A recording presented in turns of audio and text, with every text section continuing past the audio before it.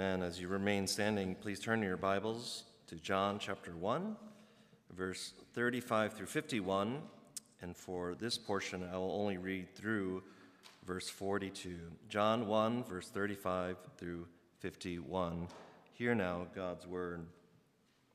The next day, again, John was standing with two of his disciples, and he looked at Jesus as he walked by and said, "Behold, the Lamb of God." The two disciples heard him say this, and they followed Jesus. Jesus turned and saw them following and said to them, "What are you seeking?" And they said to him, "Rabbi," which means teacher, "where are you staying?" He said to them, "Come and you will see." So they came and saw where he was staying, and they stayed with him that day, for it was about the 10th hour. One of the two who heard John speak and followed Jesus was Andrew, Simon Peter's brother. He first found his own brother Simon and said to him, "We have found the Messiah," which means Christ. He brought him to Jesus. Jesus looked at him and said, "You are Simon, the son of John. You shall be called Cephas," which means Peter. And this is God's word. Amen. Please be seated.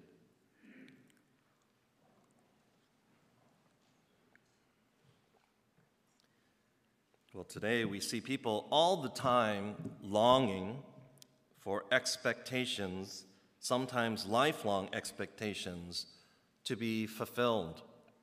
This plays out, of course, in a variety of ways, even today. You read about stories of soldiers sent off to war, writing and sending letters back home, longing to be reunited with loved ones. Some did return, many didn't, but the longing was unquantifiable.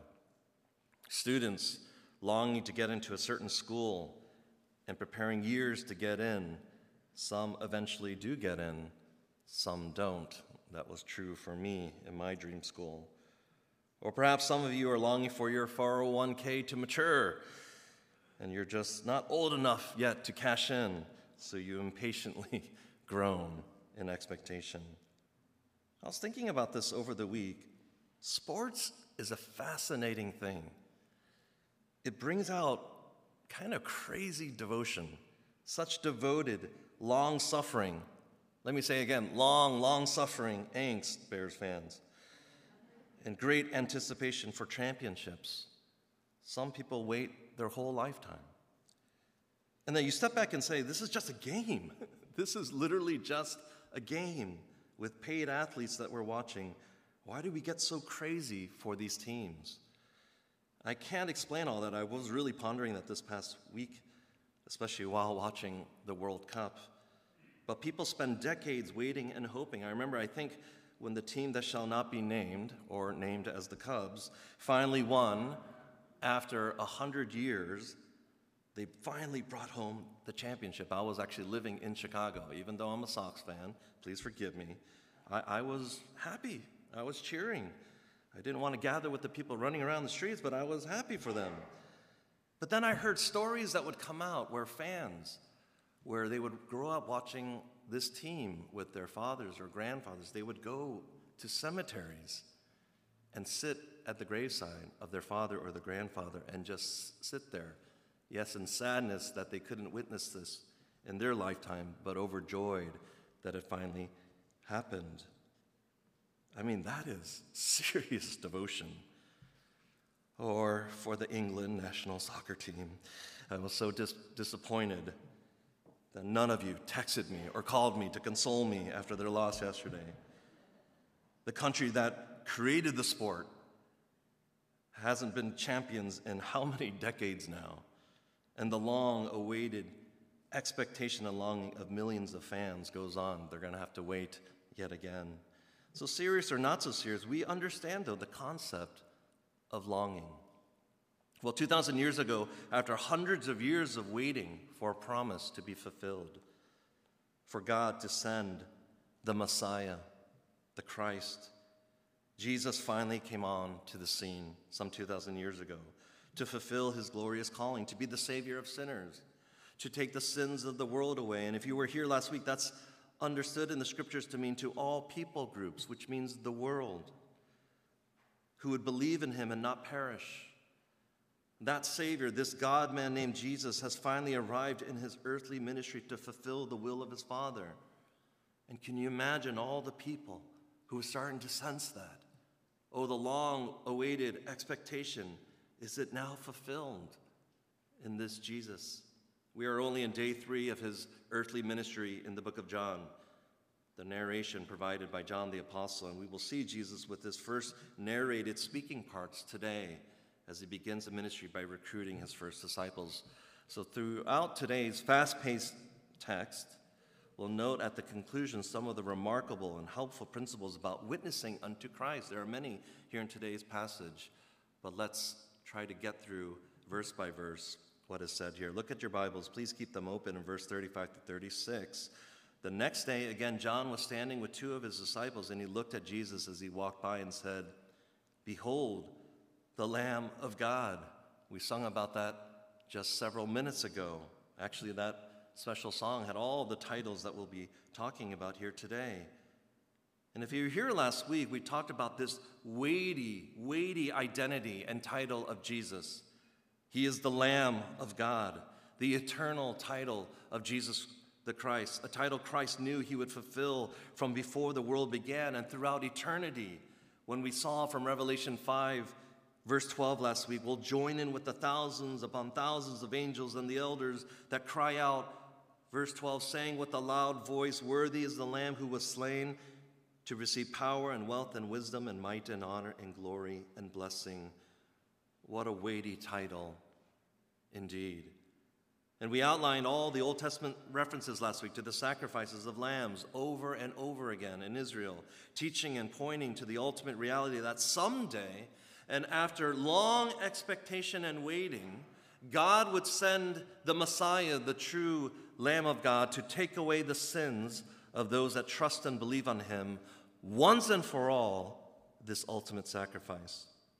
And this opening title is one of, if you look at your Bibles, one of 6, I'll say that again, 6 titles of Jesus that will be declared in today's text. And perhaps you can underline them as we go along here. But this is the first. And John the Baptist is the first to witness to Christ, and he knew who Christ was scripturally, theologically, to declare who this Jesus was. Look at verse 37. The 2 disciples heard him say this, and they followed Jesus. Jesus turned and saw them the following and said to them, "What are you seeking?" And they said to him, "Rabbi," which means teacher, "where are you staying?" So first to note is this second title. They call him Rabbi, a known term back then where disciples or students would clamor to follow a noted theologian or teacher, to learn from him, to sit at his feet, to be with him. Truly, Christ was not just a simple rabbi, though, or teacher, but the true teacher for all mankind. But friends, note the question, the critical question Jesus asked. What are you seeking? If you don't mind even writing in your Bibles or journal, just highlight that, underline that phrase. What are you seeking? What a critical juncture. As we make this huge transition from John the Baptist to now Jesus, a deep and important question is asked right from the beginning. What are you actually seeking? Are you just here to find out what the buzz is all about? Are you looking for a quick fix for some problem you're going through? Are you just trying to fit in? Or are you trying to become more influential or important? Do you simply have a guilty conscience and you want a quick drive-through pardon and then back to your normal living? Are you simply trying to fill some emotional need or emptiness? Is Jesus just a good luck charm to keep the evil or bad things away? What are you seeking when you come to Jesus? So the questions we could think of 2,000 years ago could probably apply very much similarly to us today. And perhaps some of us here, we are now remembering why we first believed. When you first encountered Jesus, how did you answer when the Spirit said, "What are you seeking?" Yes, at the right time, at the right moment, in your heart of hearts, you wanted to believe and accept Christ and his work for the forgiveness of sins, for salvation, and to commit to following him all of your days and so forth. But perhaps after some years that go by, the other motives that I just listed a minute ago might be the driving reason that keeps you coming to church. Maybe not, maybe so.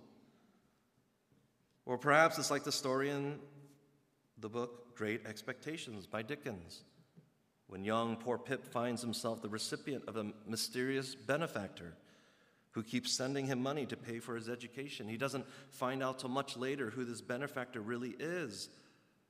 But perhaps for us, many who attend church, even today, might consider God a relationless benefactor, a distant God who will chime in every once in a while to bless and to provide, but really there is no relationship after all. Or perhaps we seek Jesus to fulfill our lack of peace or to fix our anxiety or depression. Now, of course, new life in Christ can deliver you from these things. As Christ, we sung about, is truly the Prince of Peace, but have you ever met someone who only wanted that part fulfilled?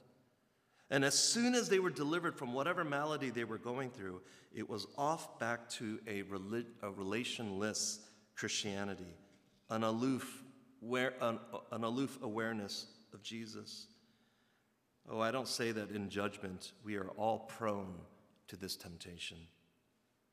And so why spend on that topic so much today? Well, these questions matter because the world will continue to tempt and attack your heart. But the Word of God, through the urging of the Spirit, confronts our hearts, even today, to deal with our skewed pursuits of Jesus. What are you seeking? So we don't know at this point the exact motives of these two new disciples. Most say is actually Andrew and John, the author of this gospel. But we at least know that they want a traditional learning arrangement to be around Jesus as much as they can. That's why they call him Rabbi. Look in verse 39. He said to them, "Come and you will see." So they came and saw where he was staying, and they stayed with him that day, for it was about the 10th hour. And here, I think, the title of today's sermon is such an important phrase, "Come and see." That is again repeated later in today's text. Come and see is one of the most gracious, grace-based, gospel-centered invitations anyone can receive.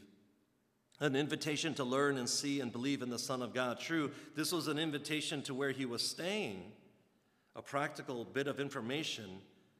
But as I think Sinclair Ferguson noted, Scottish theologian, the Greek expression there literally means, and they remained with Christ. They abided with him. That, of course, is what discipleship looks like, a following after Jesus.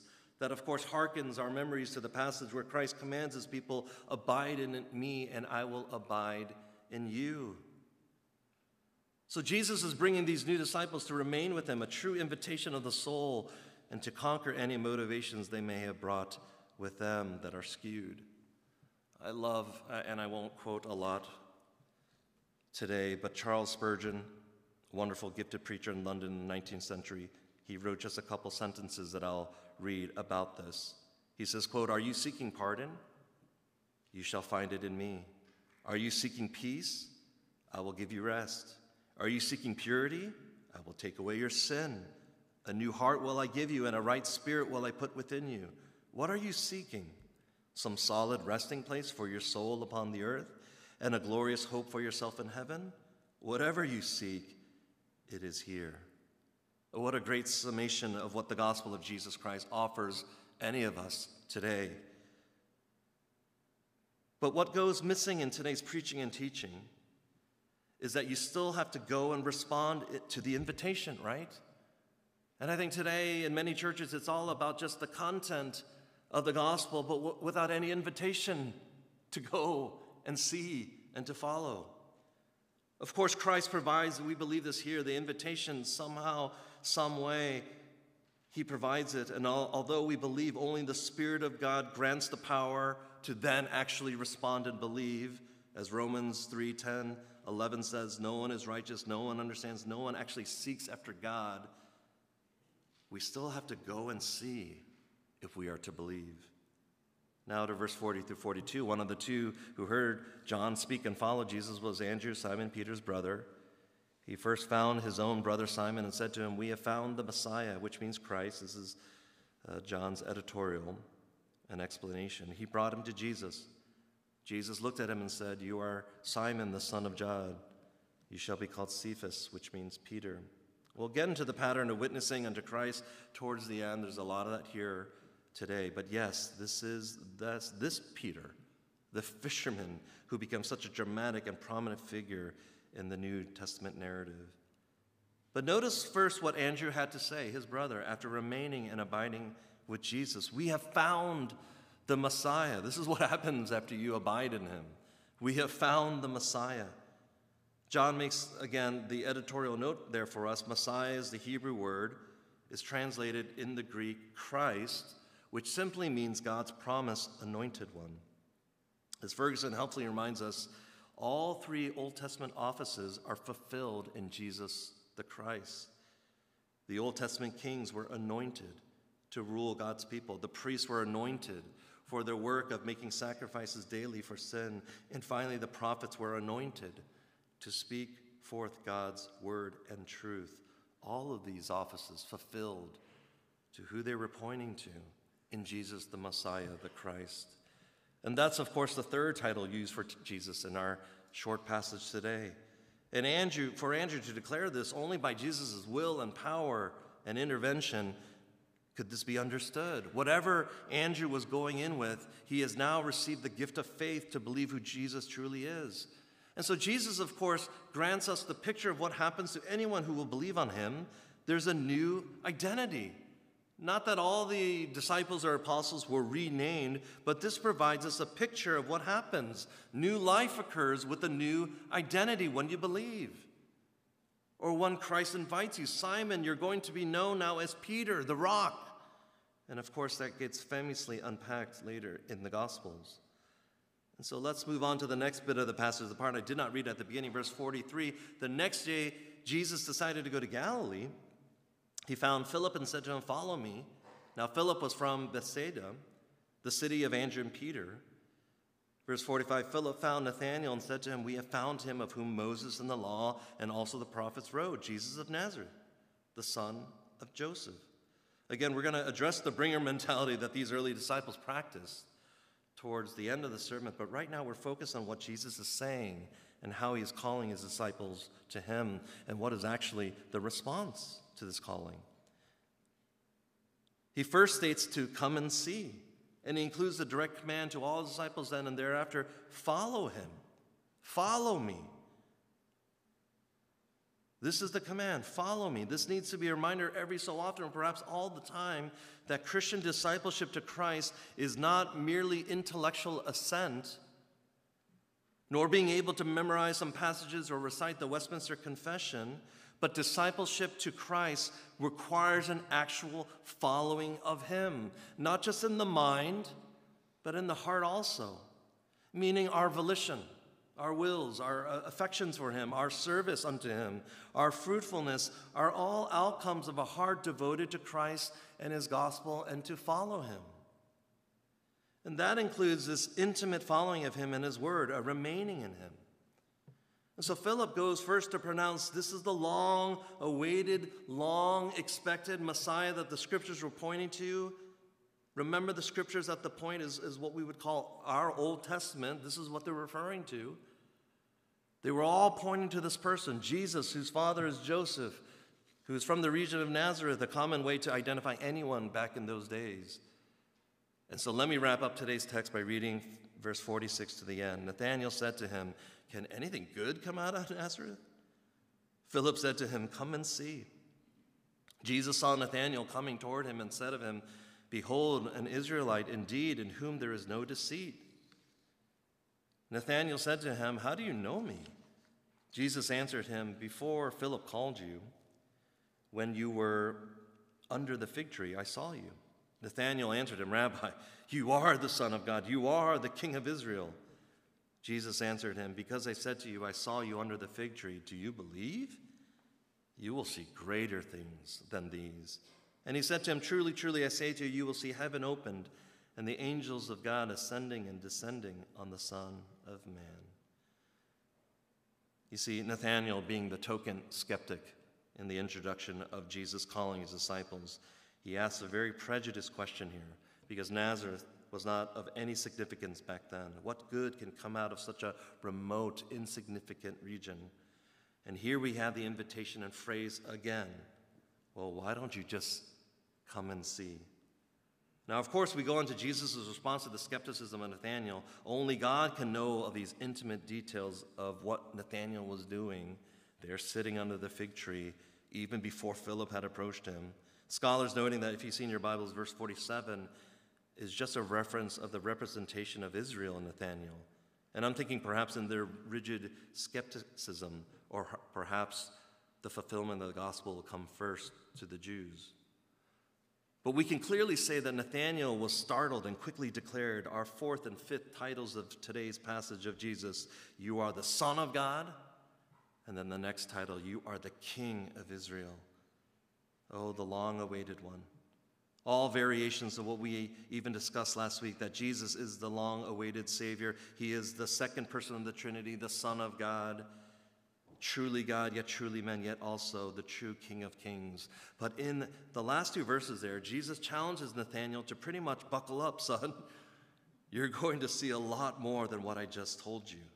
Signs and miracles will abound in the earthly ministry of Jesus. Just you wait. But as we'll see, signs and miracles are not ends to themselves, but they're there to point to the reality and authentication that Jesus truly is the God-man Savior. And that mention to the latter there in the final verse 51 from the Old Testament vision is that Jesus is the main focus of that ministry of the angels, to tend to, as one theologian notes, to the fulfilled and final earthly ministry of Jesus, who came to earth to take away the sins of the world. And he calls himself, one of his favorite titles, himself, as Brian mentioned earlier, while on earth, the Son of Man. He's pointing to Daniel 7, to the prophecy referenced earlier, the promised one to come and save. Well, these were the first disciples called by Jesus. Is this significant? Yes, indeed.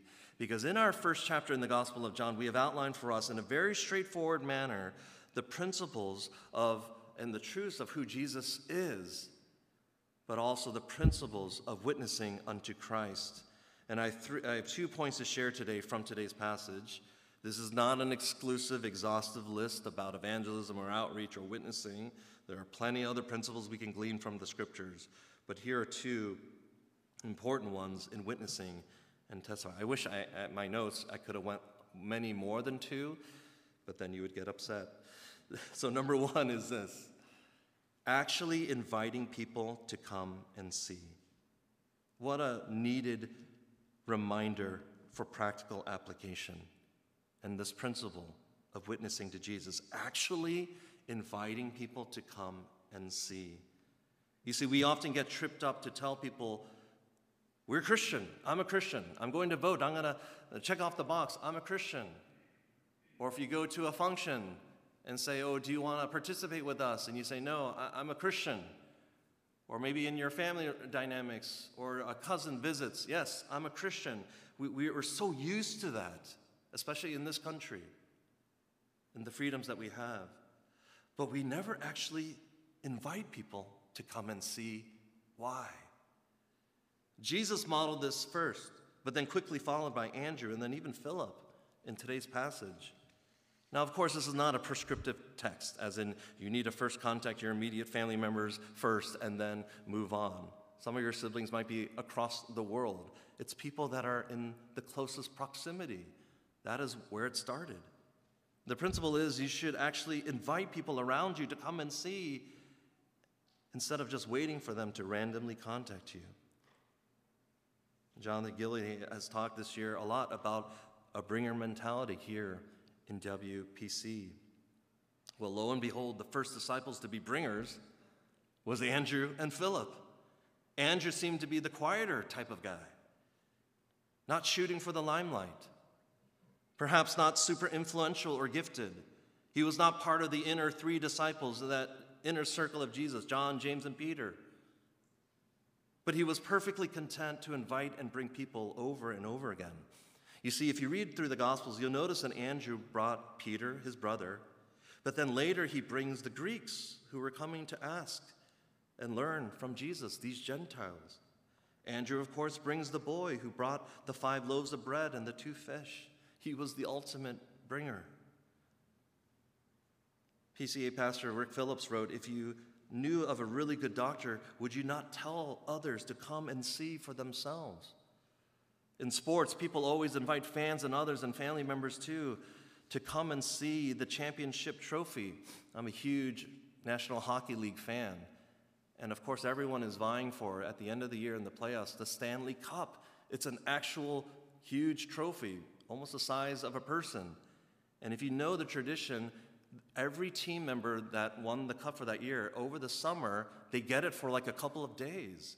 And there's always these pictures on social media, the community that they're from. Maybe it was a small city or town in Canada.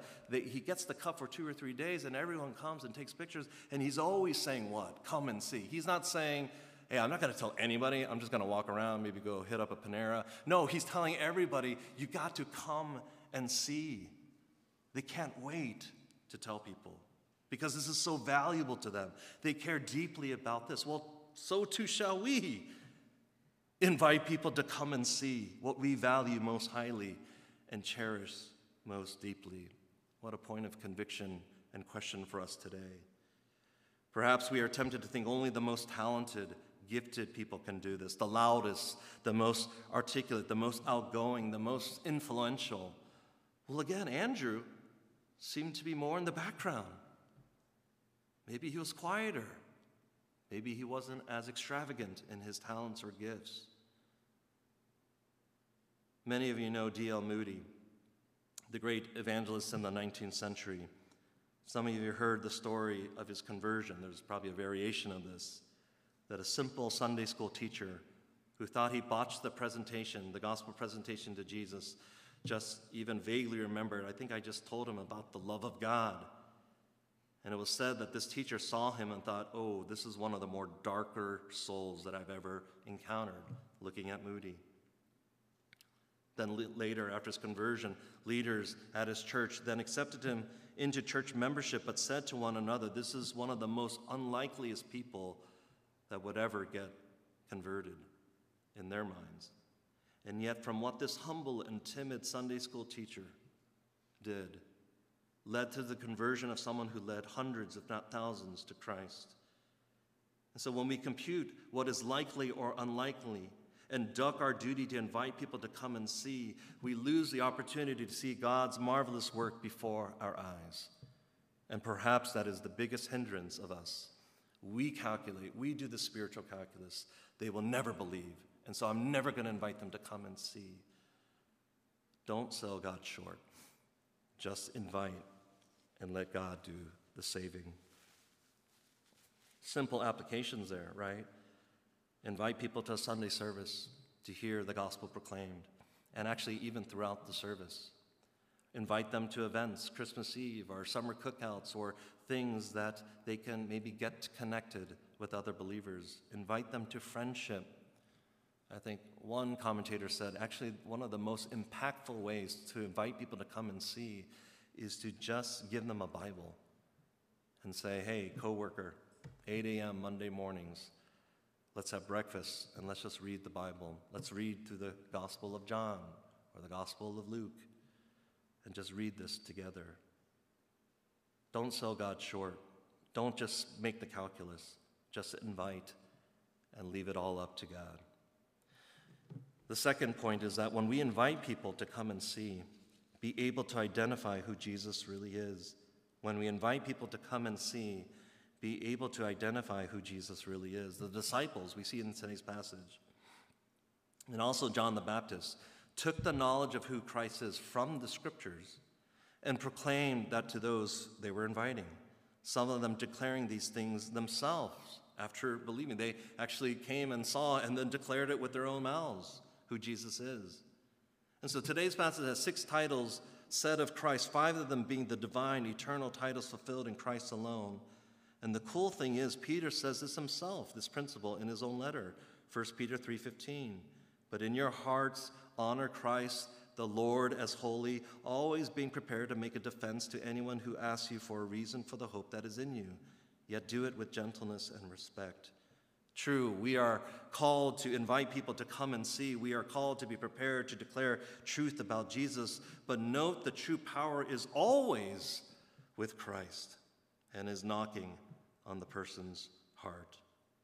Jesus, when he saves a soul, always takes the person then from come and see to come to me. Matthew 11:28. Oh, come to me, all who labor and are heavy laden, and I will give you rest. Oh, if we could just pray that God grants us the inclination, the application, and the conviction to urgently invite others to the wonderful good news that Jesus has to offer. And so don't wait for others to do so for you. Yes, God is sovereign. We believe that he is always in control. We believe that he preordains all of this. But he also ordains the means by which people are invited to come and see and to come to this Jesus. And that could be you.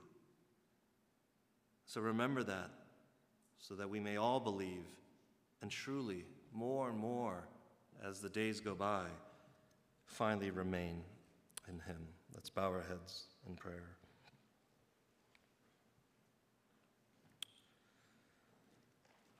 Oh, Father, thank you for your word. Perhaps many of us here have been going to church services for years or decades, and we thought this would just be a rehash of the prologue of who Jesus is, a quaint story about how the first disciples were called. Oh, but Lord, we thank you for revisiting our hearts and our minds today with the truths from your Holy Scripture. What it was like when we first believed, what it was like when we were first invited to come and see. Oh Lord, may our hearts pour over today with gratitude. Perhaps that Sunday school teacher, perhaps a friend of the family, perhaps a youth pastor, perhaps a coworker or neighbor who had the courage to say, come and see. And so, Lord, convict us that we not hoard the good news to ourselves. Convict us to just say the littlest things, and even like the earlier character today, who thought he botched it up. Little old weak him. Oh God, may we still go, and that you will make it all work, even if we botch the presentation up. Oh, give us the courage and boldness to see people out there who do not know you, and invite them to the warmth and the embrace, and even just preaching about the love of you, God, so that they could hear and then believe. We pray this in Jesus' name. Amen.